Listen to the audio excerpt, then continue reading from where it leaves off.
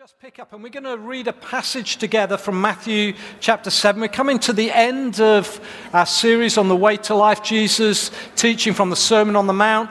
John will be finishing it off in a couple of weeks' time, and we'll be starting a new series in the beginning of September. So we're going to read a passage. It will come up on the screen behind me. It's Matthew chapter 7. We're going to read a few verses together, verses 7 through to 11. This is a well-known passage, so you can follow it on the screen. This is what Jesus says. Ask, and it will be given to you. Seek, and you will find.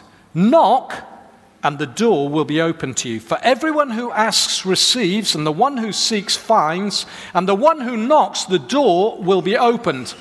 Who among you, if his son asks him for bread, will give him a stone?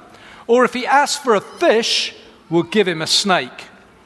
If you then, who are evil, know how to give good gifts to your children, how much more will your Father in heaven give good things to those who ask him? I heard a story some years ago. Some of you may have heard this before, but Sir David Macnee, he was a former chief of the London Metropolitan Police Force. He told this story, I think it's probably an after-dinner talk, told this story, apocryphal, of a police exam question. And the question went like this. You are on patrol when an explosion occurs on the next street. As you arrive, you note that a crowd of people are running about, screaming. Upon further investigation, you find a large hole and an overturned van lying nearby. Inside the van, there is a strong smell of alcohol. Both occupants, a man and a woman, are injured. You know he's an unlicensed driver, and his passenger is the wife of your inspector. A motorist stops to offer assistance, and you recognize him as a criminal wanted for armed robbery. Suddenly, another man runs out of a house nearby, shouting that his wife is expecting a baby, and the shock of the explosion has brought on the birth. At that moment, you hear someone crying for help, having been blown into an adjacent canal by the explosion. He can't swim. Describe, in a few words, what you would do. Allegedly, one bright young officer wrote this as his answer: take off uniform and mingle with crowd. It was G.K. Chesterton in his book, What's Wrong with the World, who said, the Christian ideal has not been tried and found wanting, it has been found difficult and left untried. When we listen to Jesus' teaching on the Sermon on the Mount, and as we've been listening over the last few months, it would be easy for us to conclude that Jesus' way to live is just too difficult. I mean, we can cope with don't murder, but actually, murderous thoughts add another dimension. We can cope with not committing adultery, maybe, but lust is a whole different ball game.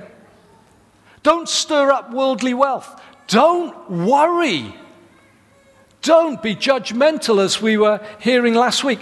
The list is nigh on impossible. Taking off the uniform and mingling with the world is the easier option. But be assured this morning, Jesus understands. He was a man, we're told, just like us. And I believe in what we've just read, Jesus is giving us the answer to help us. You see, what Jesus says is simple yet profound. Pray. Pray. Pray. The answer is prayer. If we ask God, we're told, He will help us. And we'll receive what we need. If we seek God for a solution, then He will give it to us. If we knock on the door of the situation that's shut to us, it will open. That's easy then. That's all we have to do.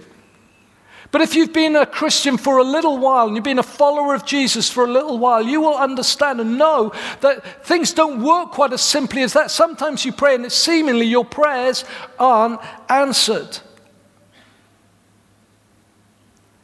You see, prayer is not like buying what we want on Amazon with one click and next day delivery. Prayer isn't like a one-armed bandit where we put our prayer to God and pull the lever and is it going to work? Are we going to hit the jackpot today? Oh no, it's not going to answer my prayer. Prayer is not like that. That isn't what Jesus is saying. So this morning we need to unpack a little bit of what Jesus has said that we can understand. I want to draw out 3 very simple truths about genuine effective prayer. And the first is that when we pray, we honor God. We honor God. Now, most of you will know that I am not a DIY expert. I'm a bit of a disaster area when it comes to DIY. But I want you to imagine that Jonathan is having his kitchen, put a new kitchen in. And in the moment he's putting a new kitchen, he decides and he wants to come and he's going to ask me for advice. Now, he does it in front of Dave House. Dave House helped fit my kitchen. Dave House knows that I've got no clue about anything to do with DIY. You can't fit a kitchen with my trusty hammer. It doesn't work. And so if I ask Jonathan in front of him, Jonathan says, Steve, tell me about fit. How do I do that? And I go, well, Jonathan, I give him some sage advice. Dave is going to be offended. Dave will be offended. He will think, what on earth? He knows nothing. He's asking. He hasn't come to the expert. In that moment, as I try to answer something I know nothing about, I dishonor Dave. When we don't turn to God in prayer, we dishonor him. See, the starting point for prayer is acknowledging that we are coming to the author of life for help. Prayer honors God. God is all-knowing. With Jesus says that he knows what we need before we ask him. He's all-powerful. Jesus says earlier in the Sermon on the Mount that he causes the sun to rise and the rain to fall. He can do whatever he wants.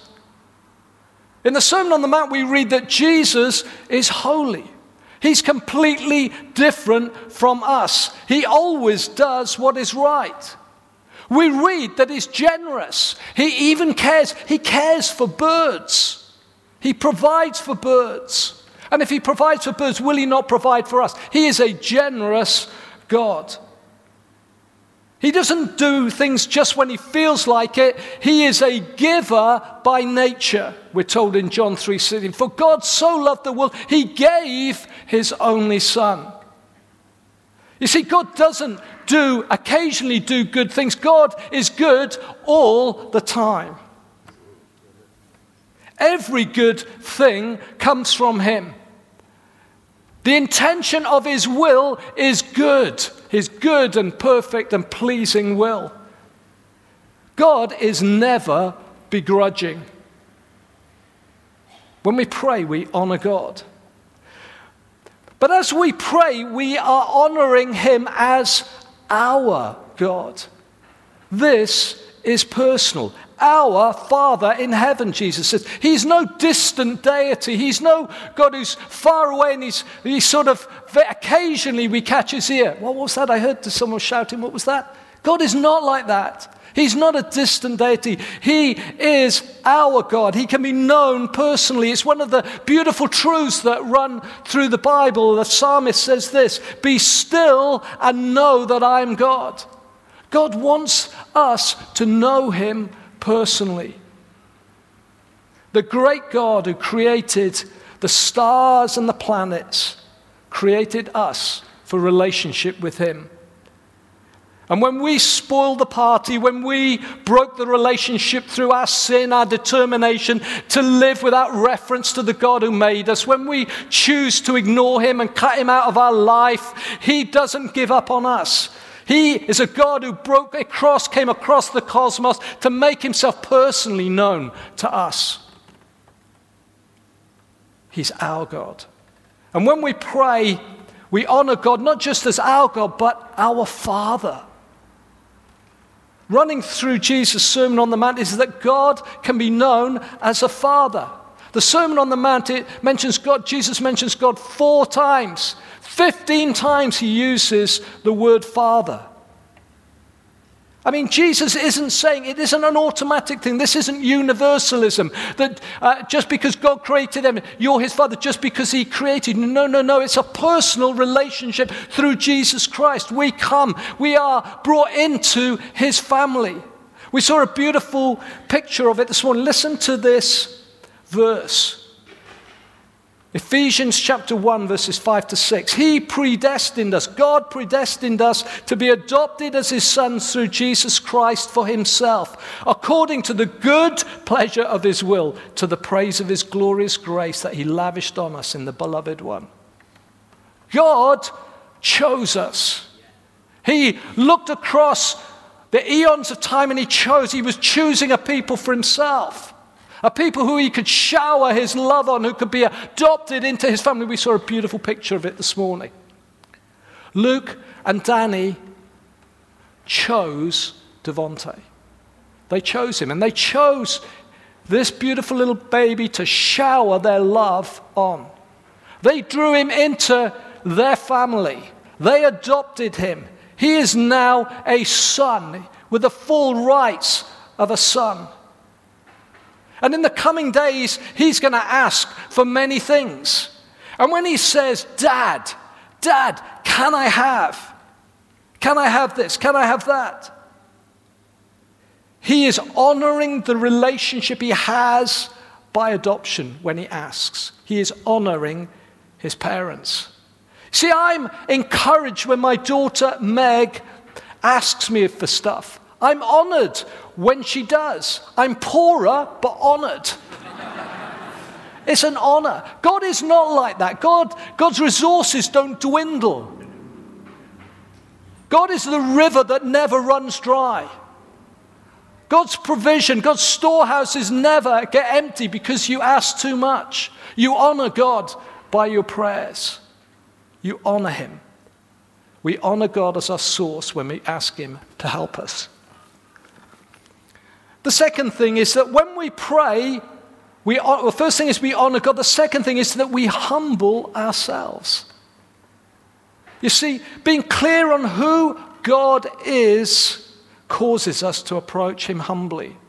Not like Uriah Heep from the Dickens novel. Oh, I'm very humble, sir. Oh, I'm so humble. Oh, I am humble.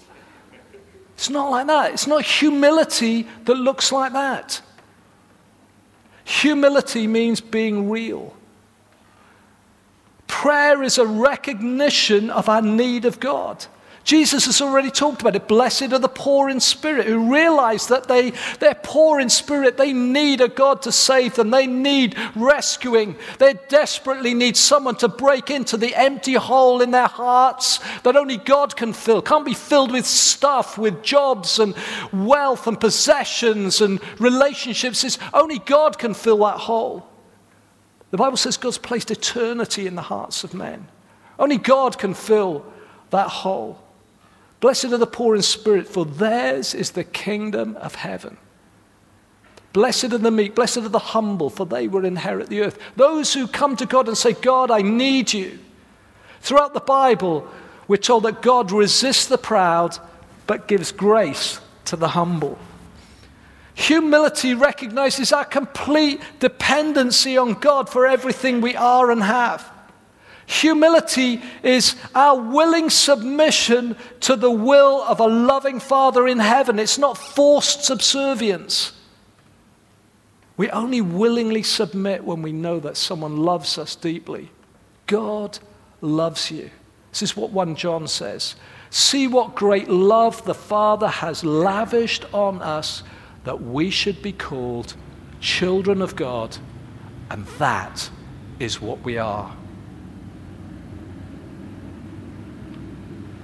Our humility is seen in us being real. The reality of our prayers is seen in when we come with praise, when we come with thanks, when we come and bring our requests, when we come and we are sad and we're grieving and we bring our prayers in tears to him. He loves our honesty. He loves it when we humble ourselves and look to him as our strength. The joy of the Lord is our strength, we heard this morning. Even when we don't feel joyful. God, humility is being real. Humility is being specific. Get this. God invites us to pray. God, it's sort of like a command, actually. The words Jesus uses require us to be specific in what we're doing. Ask, seek, knock. There are things we need to ask for help with. What we look at, what we do,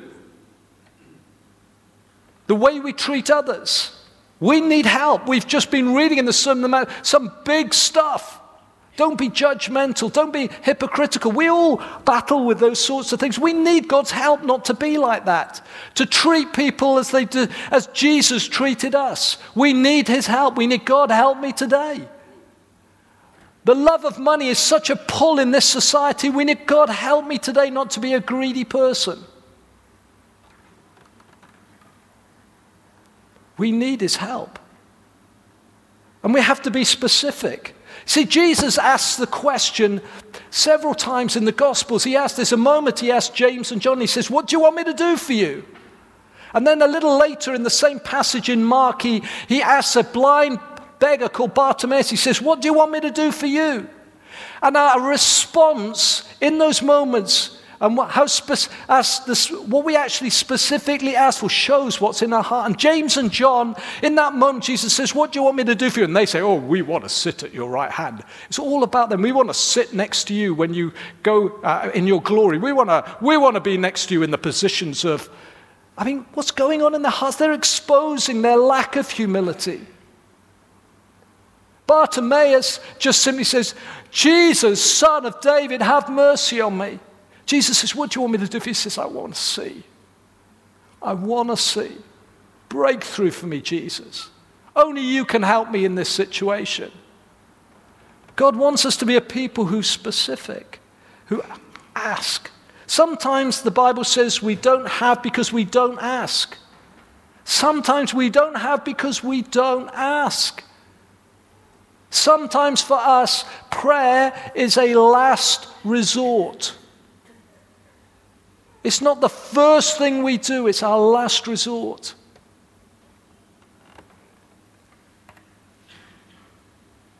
Sometimes we don't have what we ask for because we ask with selfish motives, just like James and John did. They were looking for position. They were looking for something themselves. They were looking for kudos. And their prayers, Jesus rebukes them and speaks into the situation.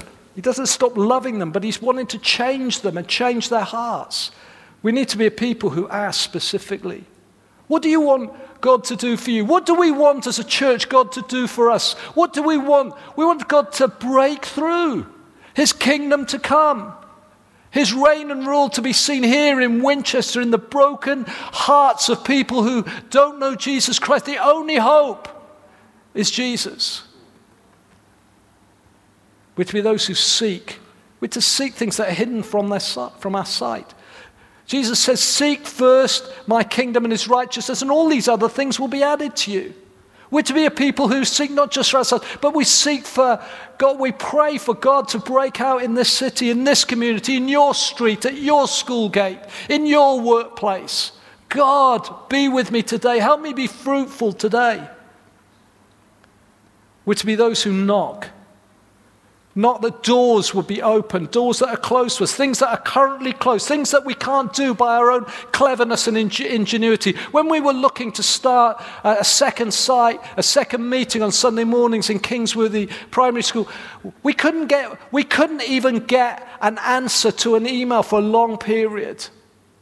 And so what did we do? We prayed. We said, God, we believe you've spoken to us about this month, this school. We believe that's the place where we need to start a second meeting. And with James Payne involved helping us, we prayed, God, please break through for us. We knocked. And I tell you what, the knock was first heard in heaven. God heard our cry. We're people who need to be specific. We humble ourselves when we're specific. We humble God when we're specific. We go, God, you need to do this. If you don't show up, we're in trouble. And we humble ourselves by being persistent. The tense of ask, seek, knock is ask and go on asking. Seek and go on seeking. Knock and go on knocking. Have you ever been, if you turn up someone's door and you go, oh, there's no one there. Sometimes you just have to bang on the door, keep banging, because they're in the other end of the house. God is not like that. But he's looking to see how serious we are. Sometimes we're like, a sign of that we're not really bothered about it is we just go, oh, he's not answered my prayer. There is something about persistence that shows God that our hearts, we're humbly and say, God, we need you. We need you to show up for us. Powerful, effective prayer honors God. Powerful, effective prayer is when we honor, we humble ourselves. And finally, powerful, effective prayer is when we have a high expectation.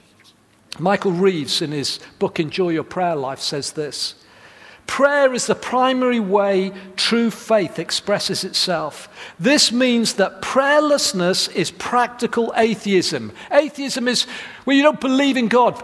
Lack of prayer shows that we actually don't really believe in who he is and what he says. It demonstrates a lack of belief in God. Do we come to God as our first thought? Is he your first thought? Or is he your last resort? Are you sure he's attentive to your cries? Do you come with high expectations? Are you prepared to settle for little or nothing? We expect little, and surprise, surprise, we get little. Jesus says we are to come to the God of the heavens, our Father, expecting to receive. Everyone who asks receives. Everyone. That's all of us. If you're a follower of Jesus, you have a right to come to a throne of grace.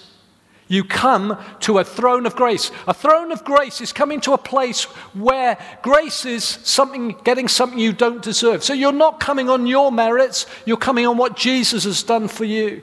And so you come to a throne of grace. You don't deserve it.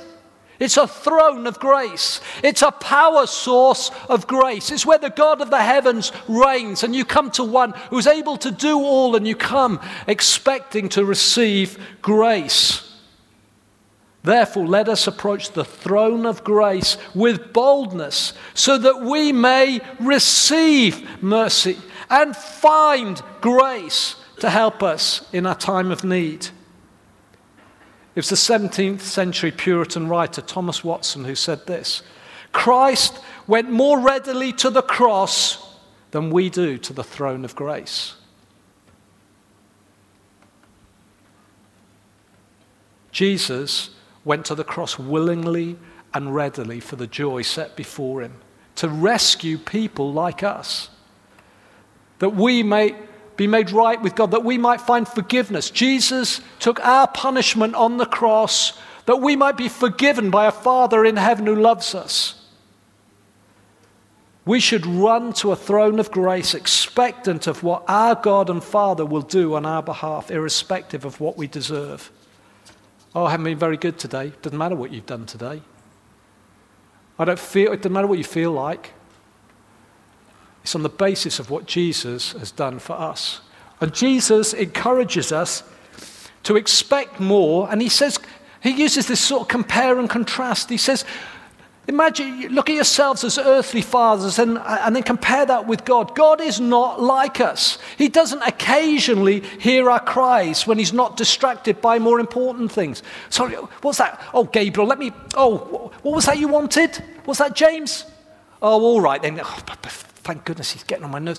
God's not like that. He's not capricious like us. He's always attentive to our cries. And he promises certain things if we pray. He is not playing some cruel, elaborate joke. Oh, let's see what they do. Oh, I'll dangle a carrot. Oh, I'll pull it away. God is not like that. He is a good Father. Do you get it? We come to a Father who is good.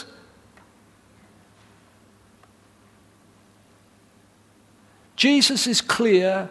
He says, you fathers, though you're evil, he says, we're completely self-centered. But Jesus acknowledges that even we can do good things. That's some theology. The Bible's clear. We are evil. God is good. But even we can do some good things because we're created. We were created originally in his image. But we need our Father to help us. We need God to break through for us. And if we will do good things, even though we're evil, how much more will the great God of heaven do for children that are adopted into his family? I mean, Jesus uses the illustration of bread and fish as he says, if your son or children ask for bread, will you give him a stone? I mean, bread and fish, Jesus fed multitudes from a little boy's lunchbox. 5 loaves, 2 fish, fed 5,000 men plus women and children on top of that. And there were 12 basketfuls of bread and fish left over at the end. God is abundant. How much more? Jesus goes to a wedding in Cana, and they've run out of wine, and Jesus' mother sends the master of ceremonies to Jesus, and they bring some water, and Jesus prays, and the water turns into wine. He doesn't turn into a couple of, how much do you need? A couple of bottles? Oh, I think I could probably do that. He turns the water into over 600 bottles of wine. How much more? Right through the Bible, the Old Testament, Elijah with a woman who's he asked for some help for some bread, and she says, I haven't got anything I've only got a little bit of flour and oil for my son, and where the famine is terrible. If I give you that, we'll die. He says, if you do that, I'm telling you, God will make that oil and flour keep multiplying. And she believes him. She trusts in the God that she hears about. And as she does that, she feeds him, and the oil and the flour just keep going. God gets them through. How much more? Paul tells us that God is able to do immeasurably more than all we ask or imagine. Okay, but Steve, is he willing? Is God willing? I want to tell you, he is more than willing.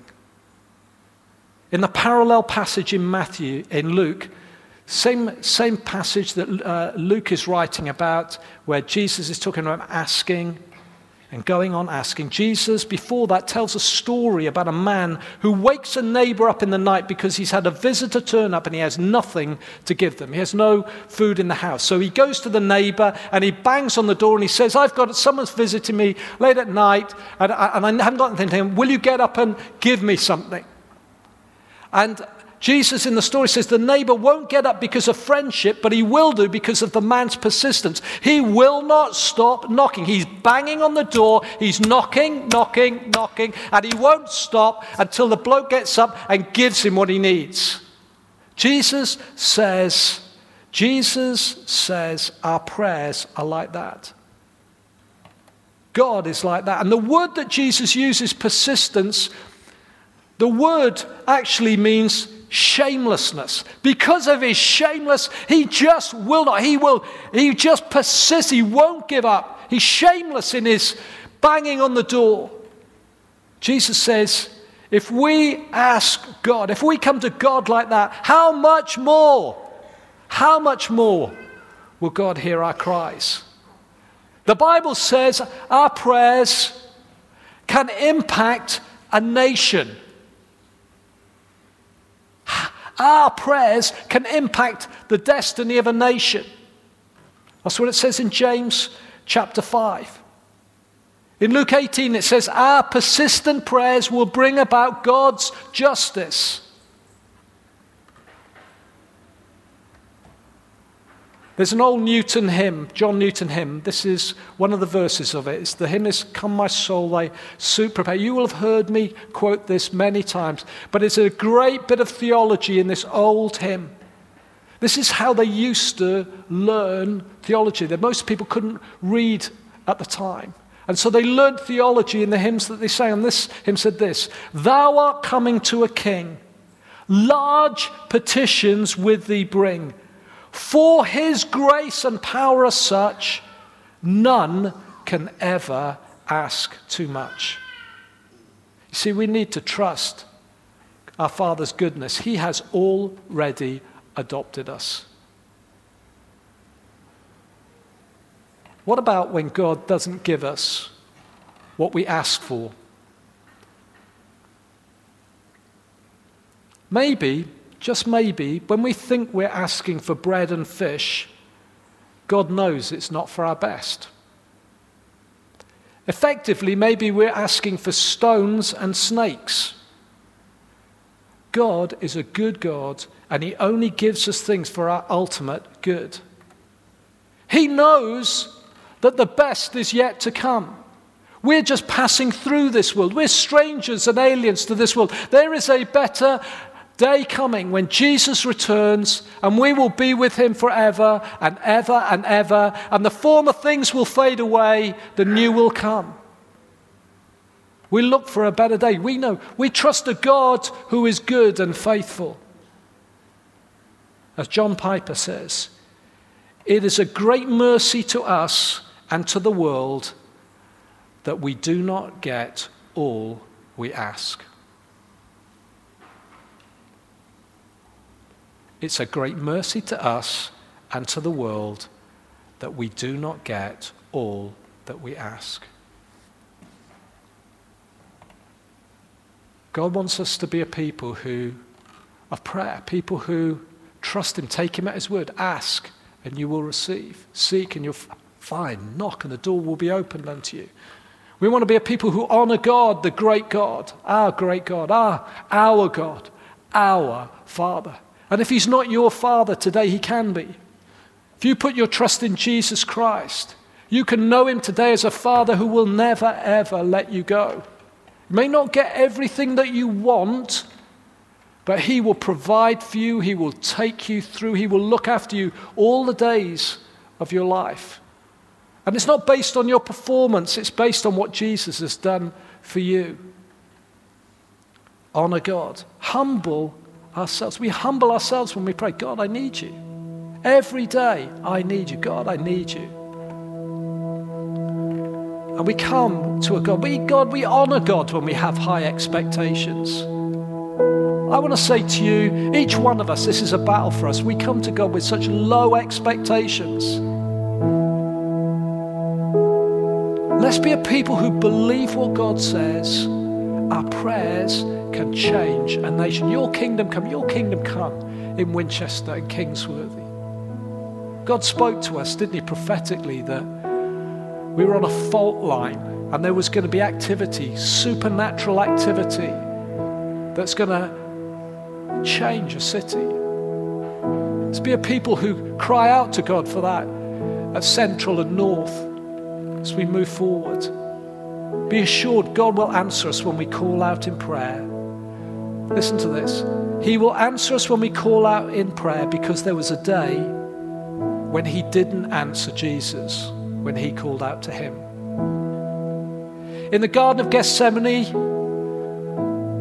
before he was crucified, Jesus began to bear the agony of our sin, our wrongdoing, our selfishness before a holy God. He began to receive the punishment that was due us. He received it in our stead, that we might go free. And in that moment, Jesus asked that his suffering might be brought to an immediate end if it was God's will. And in that moment, God rejected Jesus so that we could be forgiven and accepted. It was the only time that Jesus called him God and not Father. my God, why have you forsaken me? He was forsaken that we might never be forsaken if we put our trust in him. Tim Keller says this: Jesus' prayers were given the rejection that we as sinners merit, so that our prayers could have the reception he merits. This is a moment of us drawing near to God and thanking him for what Jesus has done for us.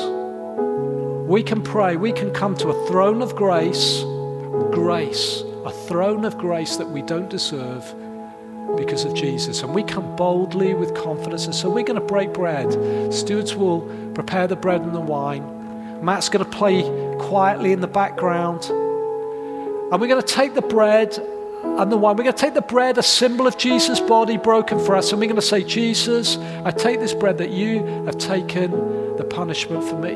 I'm forgiven. God is outrageously good. He hasn't just forgiven one or two of your sins. He has forgiven all of your sins. All of your sin. Everything you've ever done wrong is forgiven because of what Jesus did on the cross. And so as you take the bread, a symbol of Jesus' body broken for you, as you take the wine, a symbol of Jesus' blood shed for you, the Bible says without the shedding of blood, there's no forgiveness of sin. As we take the bread and the wine, maybe you want to pray by yourself. Just recommit yourself to God. Maybe recommit yourself to God. I'm going to seek your face. I'm going to be someone who asks and seeks and knocks. I want to live the way you want me to live in these days. Maybe this morning, as you take bread and wine, it will be a sign for you. I am putting my trust in Jesus for the first time. Not done it yet, but today I'm going to take that bread. I'm going to say, Jesus, you died for me. Thank you that I'm forgiven. All I need to do is believe, put my trust in you, believe in you. My sins are forgiven. I take this wine as a symbol that I'm now forgiven. You can do that today.